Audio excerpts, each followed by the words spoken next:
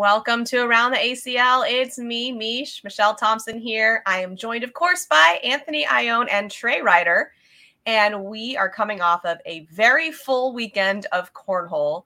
Trey just informed me that it was the biggest open. Is that correct? Biggest ever. Let's go.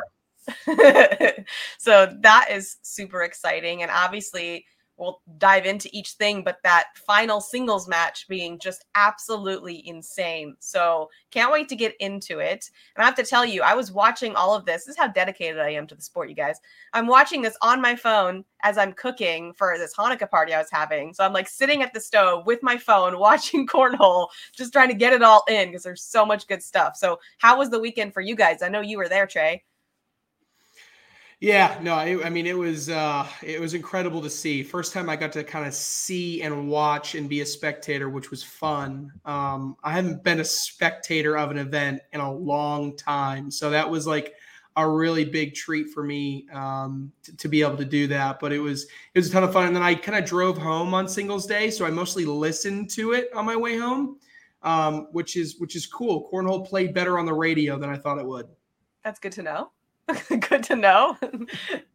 How about you? I heard Anthony didn't get any sleep though. Anthony's running on very low sleep. I'm hurting. Yeah. So me and the family went out to Miami for a wedding all weekend. So it's the first time, I'm an on-time guy. I like everybody to be on time. Here's our departure time. We got to be here. Respect the times. It's the first time where I was like, cramming cornhole, like I'm ready to go. You guys take your time. Don't worry if we're a little late. I'm going to watch some games over here in the corner, in line for boat rides and, all kinds of stuff. I'm just cramming games in everywhere I possibly could. So it was a fun weekend, but our flight ended up getting delayed.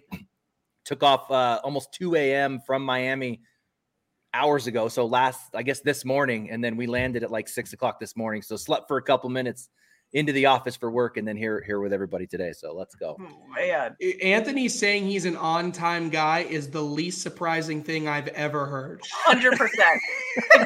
I think if you polled our entire audience, they would have 100% said, yeah, that sounds right. Yeah. That's on brand. That's on brand. Oh. Shocking. Predictable. Right. All right. Let's get into this weekend. So we had our level 1 doubles champs, which was James Baldwin and Cheyenne Renner. I mean, Cheyenne Renner was everywhere, clearly. But man, that was crazy. So what'd you guys think of that match? Did you get to squeeze that one in, Anthony? Could you see that one? Yeah. Are we talking about women's singles or what specifically, Mish? The doubles champ. So James Baldwin, Cheyenne Renner, when they won.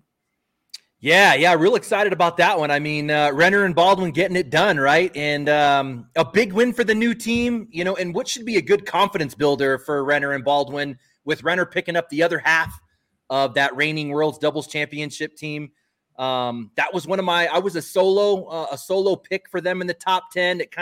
That performance validated themselves and that pick as a worthy go. So, I mean, I expect them to maintain top 10 position throughout the season.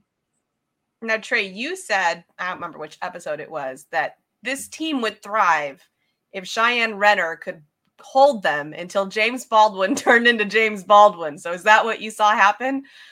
100%. And Cheyenne Renner was the single most impressive player on the weekend. And I say that with what we're going to talk about with Alex Hicks. I say that what we're going to talk about with Matt Guy. I say all of that.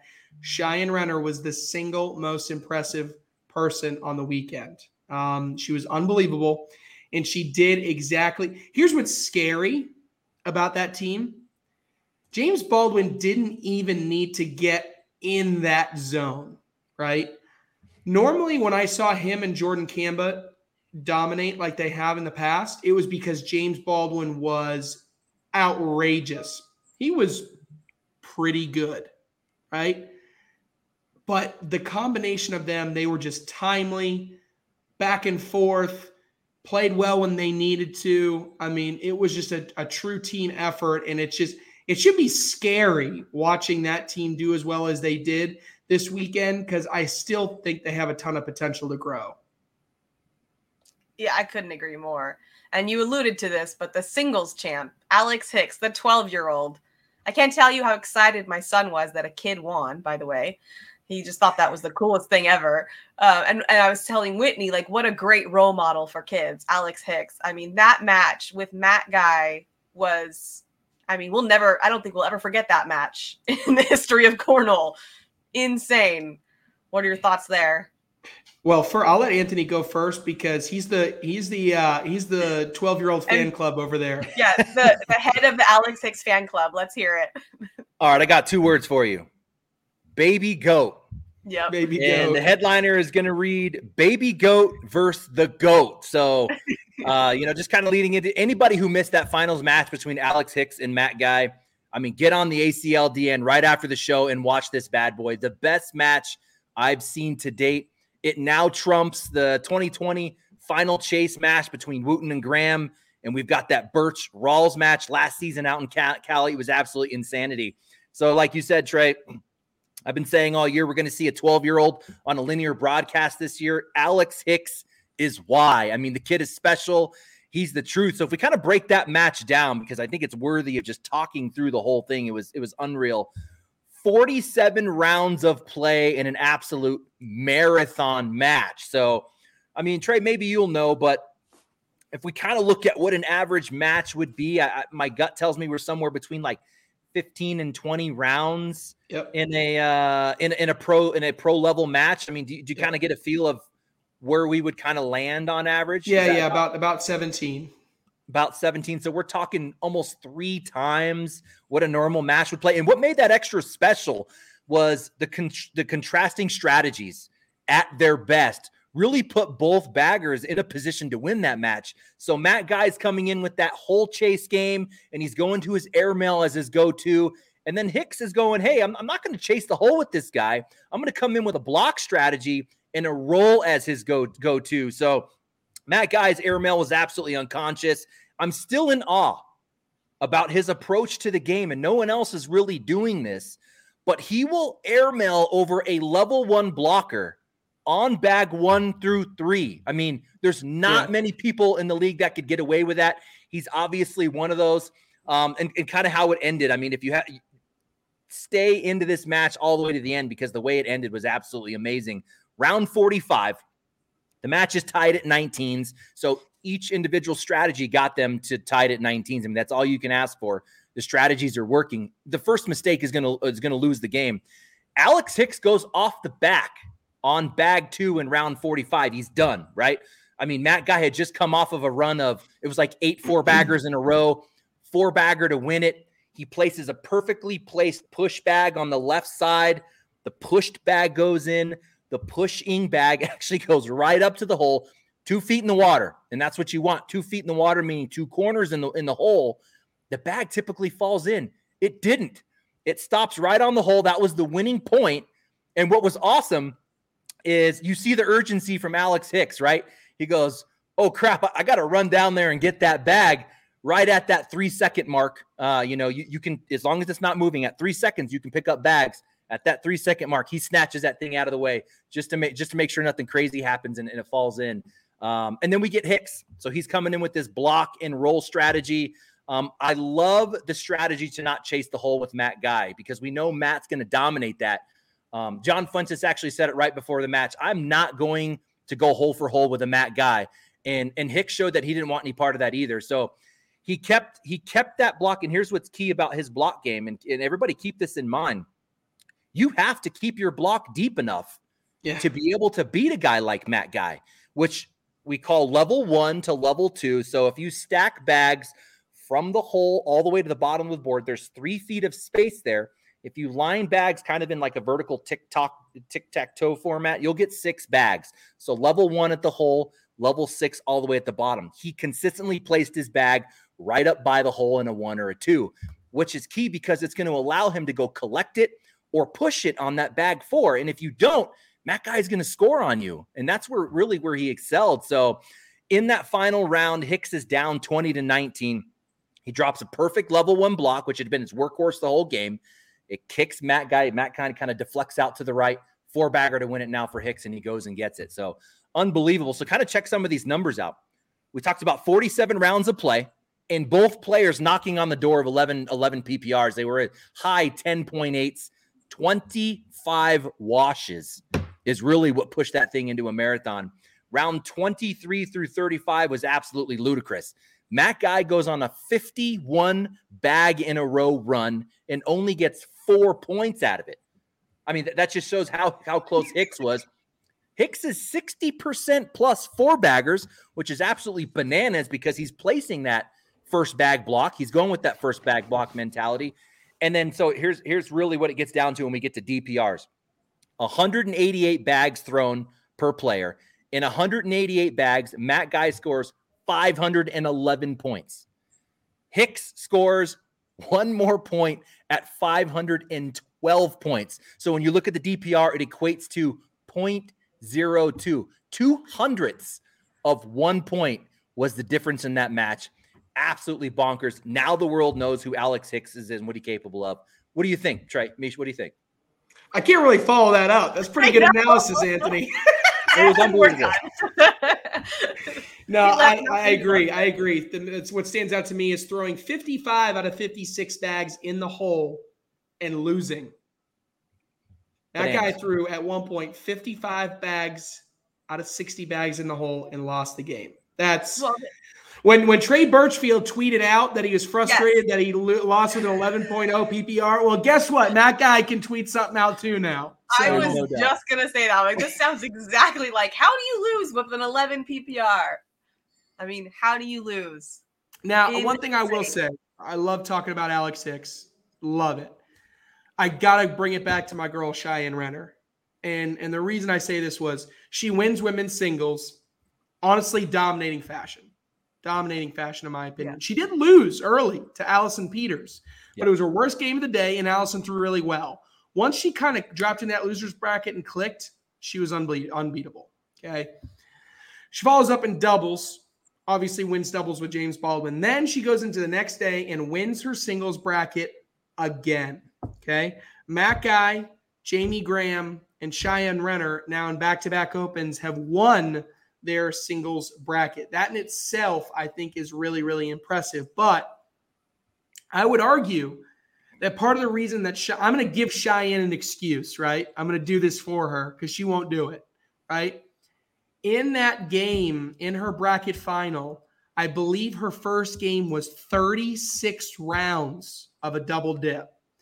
She loses that game in 36 rounds to Bobby Hunt, non-pro, not well known anywhere except in kind of the Southeast where he plays. Then follows up with game 2, I believe, with 25 rounds in a game in which she won. She then turns around and plays Jamie Graham and then plays in another game in which she's in the high 20s as far as round goes. So she threw over a 3-game span to end her day. When you are the most fatigued, when you are the most mentally strained, she threw over 90 rounds in 3 games, which is a lot. In my mind, and she lost that game to Jamie Graham 21-18 in a barn burner of a match. In my mind, if she gets a little bit better of a draw, if she gets a little bit of an opponent that maybe doesn't literally just something like an Alex Hicks and that Matt Guy had to experience, if she only has to undergo that for 1 game, I think we maybe see Cheyenne Renner possibly get into the finals of that singles bracket. In the end, she did. She didn't, right? She had to play the matches as they played out. She got absolutely just fatigued by the end of that matchup. The boards were a little bit slower for her liking, so I know that contributed to as well. So I'm feeding her excuses. But ultimately, I still think Cheyenne Renner, I love saying this. I think Cheyenne Renner has entered the conversation as the best player in the world right now. She has entered that conversation, which I think is special for our sport. Right now, people are debating on social media if a 51-year-old man, a 12-year-old kid, and a 22-year-old female are the best athletes in a given sport in the world. And if that doesn't get you fired up about cornhole, I don't know what will. Yes, sir. I love that. That is the clip. Take that clip and use it somewhere, Trey. I like Anthony's analysis better. We'll just take Anthony's analysis and put that out there. I mean, they're both clips. Both different audiences, right? The new audience is not going to really, I think, go into the analysis as much as us cornhole geeks out here. But for someone who's not really into the sport, taking a clip like that, I mean, I think that says everything about the sport. Going into our senior singles champ, Damon Dennis, seniors play this sport. Kids play this sport. I mean, it doesn't get any better. And there were some great matches over there on the senior side as well as the pro and quick comment on the seniors front, and it rolls into doubles a little bit too. One thing that was such a pleasure to watch this weekend that I got to see with my own eyes and experience and talk with was a healthy Jimmy McGuffin. Nice. He came in second place to Damon Dennis. Jimmy McGuffin is back. He is the Jimmy McGuffin that I saw. And based on what I saw from Greg Geary, it totally makes sense now because Greg, for whatever reason, 100% feeds off of Jimmy. And I saw a different team. I saw 92% of the 2020 Greg and Jimmy that I saw way back then. And it was just special to watch. They were doing what they did best, and I just hope I see more of it. I love it. In the Pro-Am, we had Greg Vida and Jay Corley. And then for the advanced blind draw, we had Jordan Kamba and Bob Vonch. Any last thoughts on that before we move into Morton's Corner? Well, where was McCannon? Trey? What happened? Yeah, what did happen to Jason? Where's I didn't even McCannon? see the bracket. I didn't even think to look it up. Yeah, my hot takes, by the way, were garbage this week. Absolute garbage. I mean, I went through like all my predictions and I was like, nope. I was like 0 for 7 or whatever. It was terrible. I mean, you threw the guy a bone and he didn't do anything with it. He got an elite partner. Uh-huh. Come on, Jason. That's on him Garbage. now. That's on him. No pressure, Jason. All right, let's go ahead and bring Mike on for Morton's Corner to get into some more, stats and cornhole nerdy stuff. What's up, Mike? Hey guys, how we doing? Doing good. What's up, Mike? Awesome. What's up? Awesome. So I think we might need to start calling this segment "Down the Rabbit Hole with Mike" or something like that, because these stats can really take us in a variety of directions. So I've got one this week that we talk about all the time. Everyone in the cornhole community has talked about this, and to my knowledge, this is the first time anyone's ever done any analysis to see if it's really true or where it lies. So, the king and queen seat. How valuable is that? How often do we get to see that double dip, that double scoop?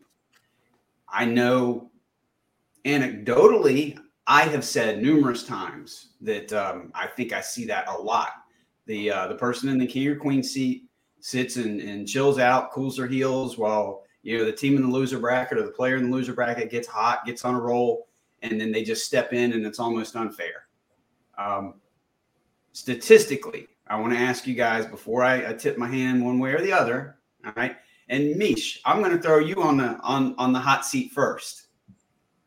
How many times, percentage-wise, do you think we see double dips? Now, let me lay the groundwork. 150 matches. Tournaments. I looked up 150 tournaments, brackets from this weekend.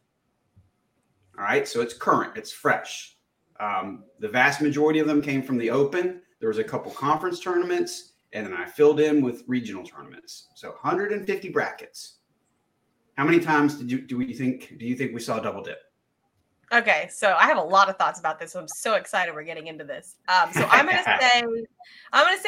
go 50% of the time we see a double dip. But I'm very curious about the stat of does the king seat win? So I'm wondering if we get into that later too. All right. So I'm gonna say 50. So my turn. Go ahead.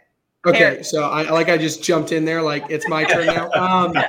Mostly because I had this thought that I just need to get out. So a couple things. One, if it's okay, so we're saying there's a double dip. So if it happens more than 50% of the time, that's ludicrous. Like, it doesn't make statistically, that should not make any sense because you have to win 2 games. Now, if the question becomes, do they win the first game? That's a different conversation, right? I've got all scenarios laid out. When you go to the championship, there's 3 results that can happen. You win, you split, you win lose. 1. The king or queen seat can win game 2, or the elimination bracket player can take the whole thing. So theoretically, in my mind, it has to be close to 33% that a double dip takes place. I'll probably skew it. So mathematically, there's 3 options. So mathematically, you got to sit at 33%. I'm going to skew it a little bit more towards, yes, a double dip takes place. So I'll sit at 40%, but I even think that might be a little bit high. And I want to make one more statement, and I'll let Anthony go. The other thing I would say is, if we're looking at all tournaments, I would guess that the number is lower, because if I go to my local blind draw or I go to a regional and I have one team that is genuinely better than everybody else there, they're never going to get double dipped. So, right. So that is going to lower my double dip percentage. Now at a pro event, when everybody at that level, the last 5 teams in a tournament are, quote, all equal skill level, then it becomes much more of who's hot and who's not. So I would guess the double dip percentage actually goes up because you have the team that's playing right then and there has the advantage. So those are my statements. So I'm going 40%, Mike. All right. Anthony. Well, since we're talking Queen Seat, I think it's worthy mentioning, Trey, that I think Isabella heard you last week. She heard your uncertainty. Yes. Yep. And she did some work, right? I mean, she went through Streaker, Belvin, Finley, Cassidy to take the Queen Seat. 4 of 5 of the top lady baggers from 2021. So a very impressive run for the young rookie pro. Mike, you surprise me every time. My gut was to go the same way Trey goes. I'm convinced that whatever I'm thinking is going to be wrong. So I'm actually going to go on the low side of 33. I'm going to go with like 30%. Okay. All right. Thank you for mentioning Bella, by the way. We ran out of time. I didn't have a chance to talk about it, but yes, everything you just said. All right. So before I tell you the actual results, I want to tell you what because I like how you guys went through the math, right? I put forth my own hypothesis. And I tried to just do statistics and numbers and have a guess as to what it was going to look like. So going into that first game, you at least I would make the assumption that player number 1, the player in the king or queen seat, is at least slightly better than the player that's in the elimination bracket. We all know that's not always true, but over the course of the large sample size, the better player is usually in the better position. So for that day, they're feeling it. For that day, they're hot. For that moment. So I would assign 55% win percentage to the player that's sitting in the king seat, 45% win percentage in that first game to the person coming out of the loser's bracket. If the person coming out of the loser's bracket wins game 1, in my mind, now they're perfectly even. They've both got 1 loss on the tournament, and they're going to a winner-take-all. So now the other 45% of the time, I would hypothesize that they split that 45% down the middle, 22.5 and 22.5. So my hypothesis basically said 55% to game 1 to the king or queen seat winner, 22.5% in game 2 to the king or queen seat winner, taking them to a total of 77.5%. And then the elimination bracket player, 22.5%. Now that's just sheer numbers. That doesn't take any variables into consideration. Now here's where the surprise comes in, guys. Your actual numbers, the king or queen seat, exactly in line with that hypothesis. Exactly. So what's the so it's even lower? It's 20, let me back that up. 22%. The actual stats: player 1 wins game 1, king or queen seat player wins game 1 55.33% of the time. I had guessed 55. It was 55.33. Going to game 2, this is crazy. 22% of the time, king or queen seat player wins that. Oh. I had said 22.5. So when you add those two percentages up, 55.33 and 22, you come to 77.33% as the percentage of times that the champ comes from the winner bracket. Wow. So Okay. So it's like only happened 22.67% of the time. My hypothesis said 22.5, and it came out to 22.67. God, it So feels to me the numbers like add up for once. They make sense. For once. They're right on line. There's nothing weird about those numbers. Maybe in our mind, our perception doesn't go along with that. But when you follow the math, the results are coming out just like they're supposed to.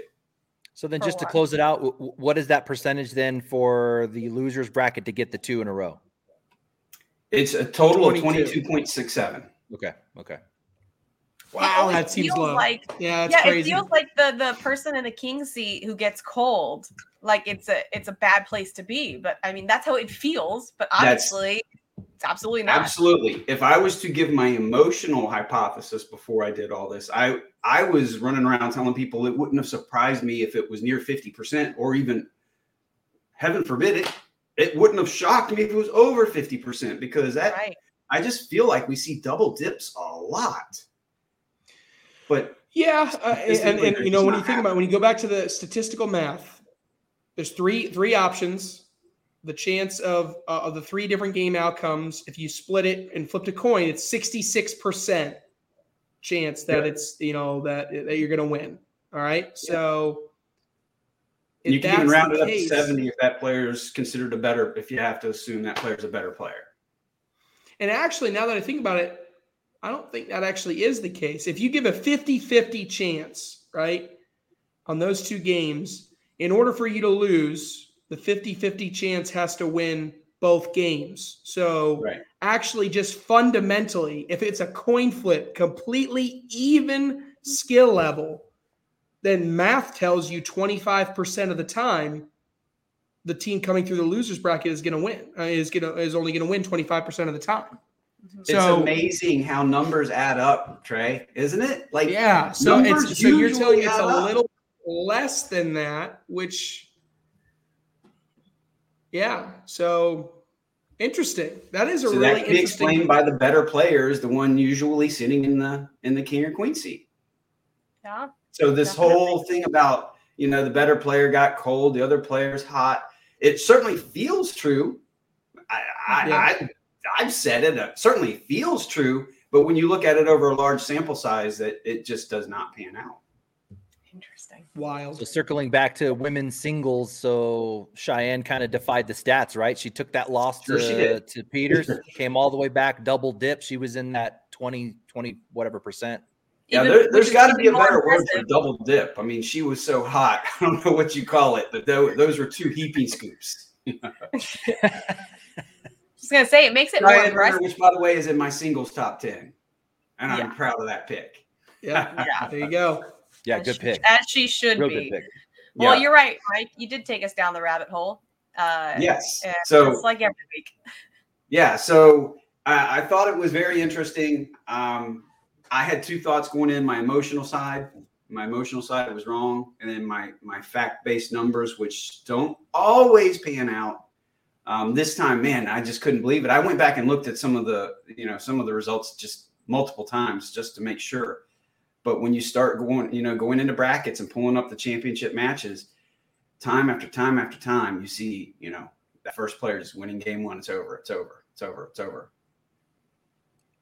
Crazy. That's wild. Yeah, I love it. And once again, as all of our heads spin, we will have to say goodbye, Mike, and jump into our next segment. But thank you for that, as always. All right, guys. See you next week. Thanks, Mike. All right. So we go into our news around the league. We had our Mountain South Conference event number 1. For advanced singles, we had Jerry Lockwood. And then for second place, we had Zachary Wagner. For advanced doubles, Wendy Selmeyer and Brandon Selmeyer. And in second place, Whitney Martinez and Jerry Lockwood. So any thoughts about that Mountain South Conference? Well, this is your conference, Anthony, right? Yeah. Teach us. Yeah, Yes. so I guess initial thoughts is, and not to take anything away from those winners. I mean, hey, they got it. It was a pretty weak showing for that conference. So that actually sits in Utah. The travel, so the meat of the talent for that division is in Colorado. That is by far the meat. Now there's some good, decent, just kind of 1-off, 2-off players outside of Colorado, but the meat is in Colorado. So that travel from Colorado to Utah, you got to go up over the Rockies. I don't know what prevented, the attendance, but it was definitely a weak showing. We definitely didn't see the best players in attendance. But yeah, big win. I know Jerry, he was just a comp player, not less than a year ago, at our state championship. He was a comp player. He ended up winning comp. So big win for him. I would definitely like to see that talent kind of start to show up more at these mountain conferences. These Mountain South conferences, but that's just kind of my overall analysis there. Congratulations to those winners.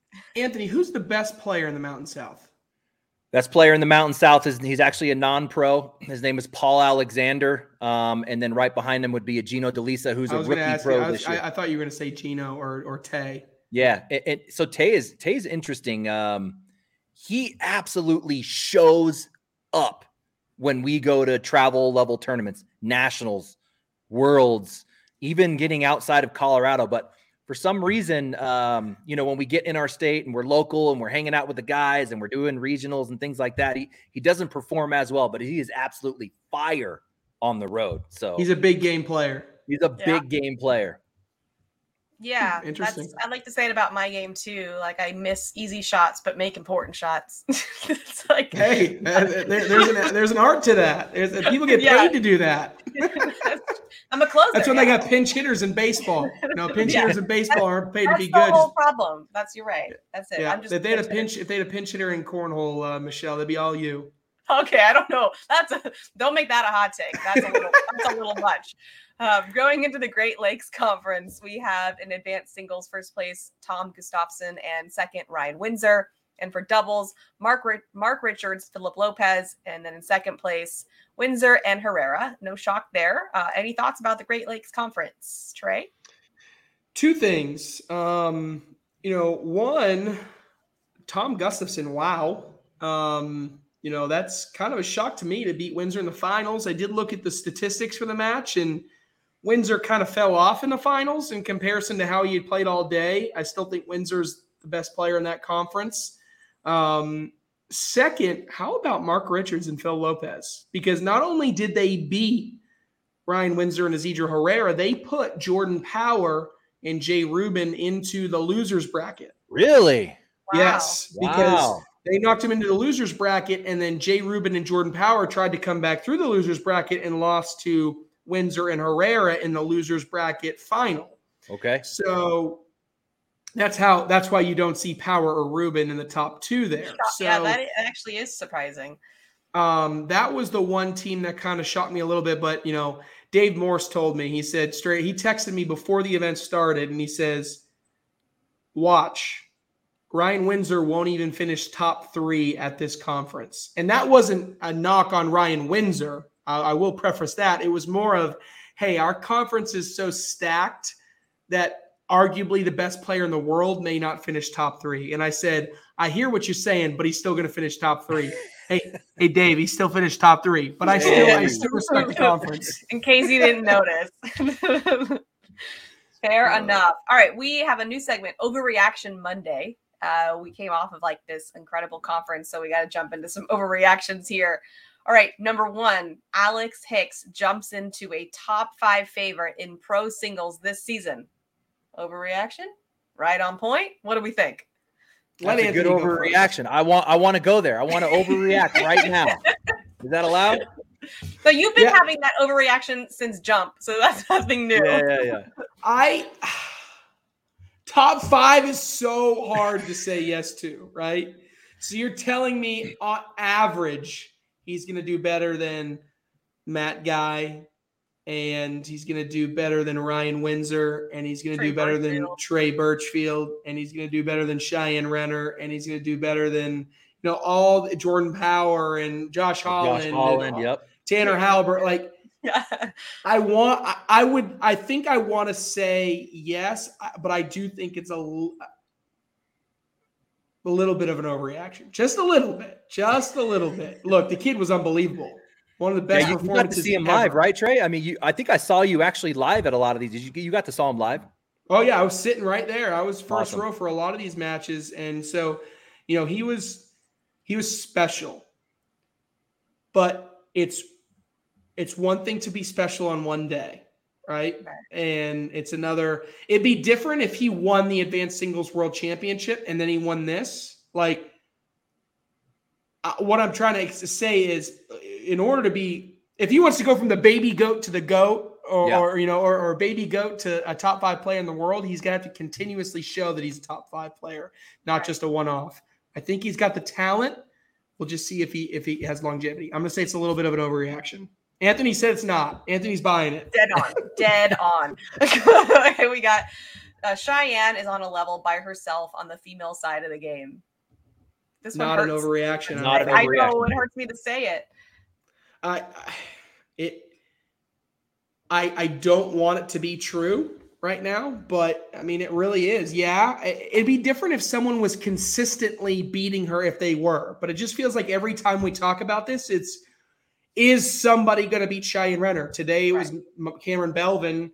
Yesterday it was, or this Friday it was Allison Peters. Like, somebody beat them, but it's just her, and always who's going to fill in besides her, right? I mean, she won the Pro Shootout Championship. She played Sam Finley. She won the World Championship in women's singles. She played Connie Altice. Like, she won or came in second in the doubles World Championship. I mean, at least Rosie and Sam was a repeat there, but I think she's by herself. Yeah, but what's even extra extraordinary is throw out just the women's division. Just talk about the open division and everybody in one pot. I mean, she's arguably one of the best players in that pool of players. So yeah, exactly. Yeah, not an overreaction. Exactly. All right. Greg Geary and Jimmy McGuffin will have the same level of success as 2020. You go first, Anthony. All right, I feel like that's an overreaction. I'm glad to hear what you saw in the health with McGuffin. Huge fans of this team. I've actually watched them play a lot of matches live. Yeah, I think it would be a bit of an overreaction at this point, but certainly hope they make a decent run. Yeah, I think if they played like they played this weekend, they're a top 10 team.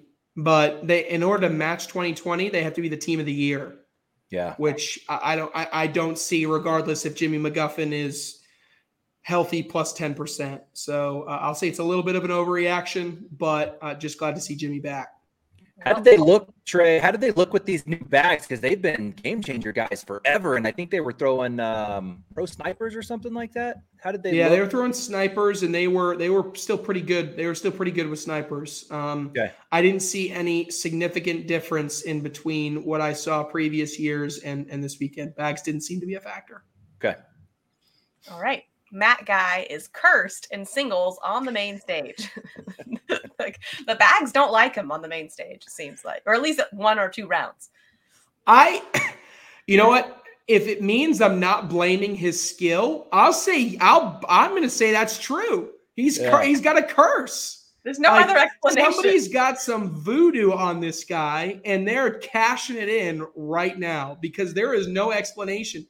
Matt Guy has not won a national singles event since joining the ACL. Now, he did win the Open, but it just feels like when it gets to huge, right? That first Open in Chicago wasn't nearly as stacked as Cincinnati or in Virginia Beach. I would argue, though, he played better in Virginia Beach and Cincinnati than when he won the one in Chicago. So it just doesn't make any sense. So true. Yeah, we're seeing it happen a couple different ways. I mean, he was throwing like an 11 plus PPR in last Open, then gets to the finals and then suddenly throws a 9. Like what happened there? There's your curse. And then he comes out this Open, maintaining that 11 PPR and then runs into a Hicks who's just fire. Yeah, he's a bit cursed. I'm going to go with that. Look back at the shootout singles in where was it? In Iowa, where Kevin Biller hit 38 out of 40 bags in one match, and Matt Guy threw like 36 in a row or something like that. It was like, how does this guy keep losing? Biller careered it at the right time. Yeah, he's cursed. That's a good call. He is cursed. Well, let's not call it a curse anymore. Let's say it's going to be lifted. Let's call it past tense, okay? He was cursed. No longer. All right, last one. There you go, Matt Guy. You're welcome. Trevor Brooks versus the Gore brothers is a major rivalry in the future. That's already ruined. Stretch. Did you guys see the match? No, I haven't seen the match, but I've heard about it. Oh yeah, it was chirp, chirp, chirp, chirp, chirp. I mean, I have never seen I've seen Cody Henderson games. I've seen Adam Hisner games. There was more trash talk in that game than I have ever seen. I mean, those two just going back and forth, and it let's say it just didn't end amicably. The thing is, their talent level has to continue to be at a high level for it to be deemed a rivalry, right? People have to care about it. People have to see it continuously for it to be a legitimate rivalry. But it was certainly fun to watch. I'll say that much. So I'll say it's an overreaction just because I think they both need to be elite talents in order for it to really matter. Okay, fair enough. But wouldn't that be an interesting stat? Like, does the trash talking work? Does it make people play worse? Does it lower their PPR? Is this actually helpful or not? Or is it just entertaining? Well, I was saying this to the person next to me. It was the Gore brothers were unbelievable that entire day, right? And they had a big comeback when they played they lost to James Baldwin and Cheyenne Renner. But ultimately, when they lost, the game in which they got beat the worst by far was that game against Trevor Brooks in Berkeley Pear. And that's because normally the Gore brothers, because they are 12-year-olds, when they start chirping at somebody, that person kind of just takes it, right? Because it's like, all right, it's a 12-year-old, right? Yeah. For the first time ever, someone literally was chirping right back in their face, right? And so I think not what happened was they were not intimidated at all. But what I found that they were doing, it was almost like, I can't wait to throw this bag so I can say the next thing and have the next piece of trash talk.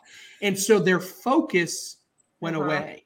Yeah. And so because of that, Trevor Brooks and Berkeley Pear won that game because they won the mental game. Because Trevor Brooks wins when he takes you out of that mental game. He doesn't care how you react. He wants you to react, right? And when the Gore brothers reacted, and because they were so mentally motivated instead of being mentally focused, that's ultimately why they lost the game.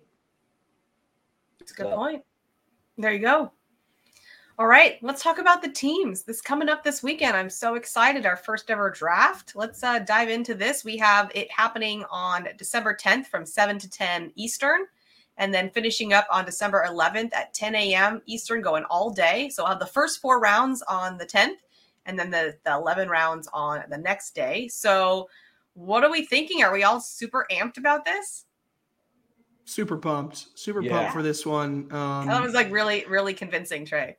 No, I am. I'm really, really excited. I mean, I just can't wait to see the strategy and how these teams are assembled, right? Like, are we going to get chalk, or are we going to be like, it's going to be one of those things where someone like drafts someone and you like flip a couple pages and you're like, they took who? And you're like trying to see where in the draft order we kind of expected them to go. And so I saw a really good tweet before I let Anthony dive in a little bit. I saw a really good tweet by Cody Henderson, who is a captain. And I saw it this morning. And he said, I'm preparing for the draft. And one thing that I'm really focusing on, who wants to play on Cody Henderson's team? And not everybody is going to answer yes to that question. Sure. But I want people that are bought in, that are passionate, have the same goals and same passion as I do to assemble my team, because I think that's ultimately what's going to make it successful. So for that reason, do we see Cody Henderson pass on a couple people that he thinks he might not have good team chemistry with? Like, real quick question. Are they going to have like team shirts or hats? Like when they get drafted, like they hand them a shirt or a hat with their team name on it. Like, is this like regular? If they were all there, yes. But I mean, not all the pro players are going to be there, unfortunately. So maybe next year when it becomes bigger, everybody will have hats and everything. But every team does have their own team jersey. So there you go. They will all have team jerseys for the season. I like it. Anthony, what do you think? Yeah, I mean, just what makes it so exciting is we don't know what to expect. This is the new format. It's an entirely new concept. I mean, we're going to be kind of watching this closely just from a what's going to happen standpoint. And then next year we'll probably be able to speak historically. But yeah, I mean, like Trey said, you've got all kinds of strategies. From chemistry is important to me. Bag types are really important for some people. We might see picks just based on, similar bag types and similar game strategies. Brands are important. We might see people picking based on, what brands they support. I mean, I can't imagine flipping a couple pages to go get a random pick. I mean, I think you stay on that page and then use your strategy or whatever concept you're doing, still picking from a select or an even talented level of field. I don't think you go too deep just to get something that fits your strategy. But yeah, it's going to be interesting. I'm excited to see how it rolls out. Yeah, if you were a captain, Anthony, would you factor bag selection in at all? Yeah, I mean, I would. I think like you said, if you break, you almost want to not break at least the way I'm thinking. You don't want to really break it into ranks 1 through 256. You almost want to break it into rounds. So then you're looking at a group of players that will probably play really similar, talent-wise. And then from there, you look at bag types, chemistry, relationships, things like that, and maybe pick based on a group of people, not necessarily just down the list of best possible pick. That's true. There's an energy component here, right? The more cohesive the team, I think the better you're going to see play, even if it isn't the obvious pick, but it seems like it's going to be more like a family dynamic. I imagine that plays out in ways that you can't describe necessarily with stats, but it's sort of an energetic component that I could see would weigh into it. I got to give this one shout out to, and he's gonna appreciate this. I talked to Whitney's husband, Bobby, this weekend, and he said one thing that I'm really liking about this team's format is, so when you go to a national now, or you go to an open or whatever, besides the crowd, the players often find themselves conflicted to be able to root for certain players, right? If I sit down in a match and it's Trey Birchfield versus Matt Guy, if I root for Matt Guy, is Trey Birchfield going to give me an evil look? Sure.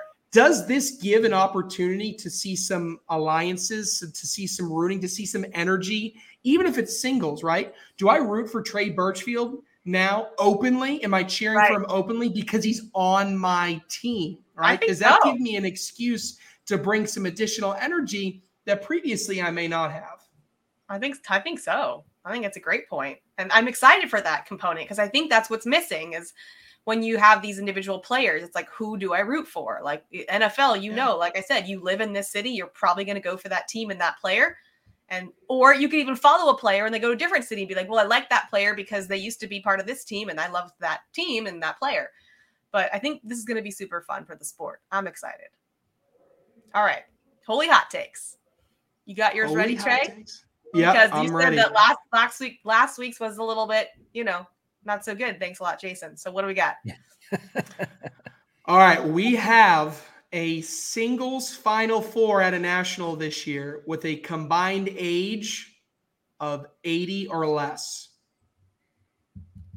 So that means if you add 20 years old, 20 years old, 20 years old, 20 years old, you get to 80. Okay. So we have less than 80. I like that. All right. What do you got, Anthony? All right. So, Trey, think female bagger out of the West. Someone off radar nationally that I think breaks out as the number one lady bagger out of the West. What are your thoughts? Who do you think that? Give anybody. Whitney Martinez. Good pick. That's where I thought you would go. I'm thinking Tegan Owens. Yeah, that's a good one too. That's impressive maturity in her dirty bag skill set. I mean, watch out for Tegan Owens. I think my hot take would be as a number one female bagger out of the West. this season's going to be Tegan Owens. All right. And mine is, I think, just like Cameron Belvin sort of broke that glass ceiling for women when she won with Noah Wooten, we see something similar with Alex Hicks. We see kids getting the podium more often, whether it's in a big event or small events. Kids are coming. Kids are coming. That's I love it. That's all we got. We'll see you guys next time. See ya.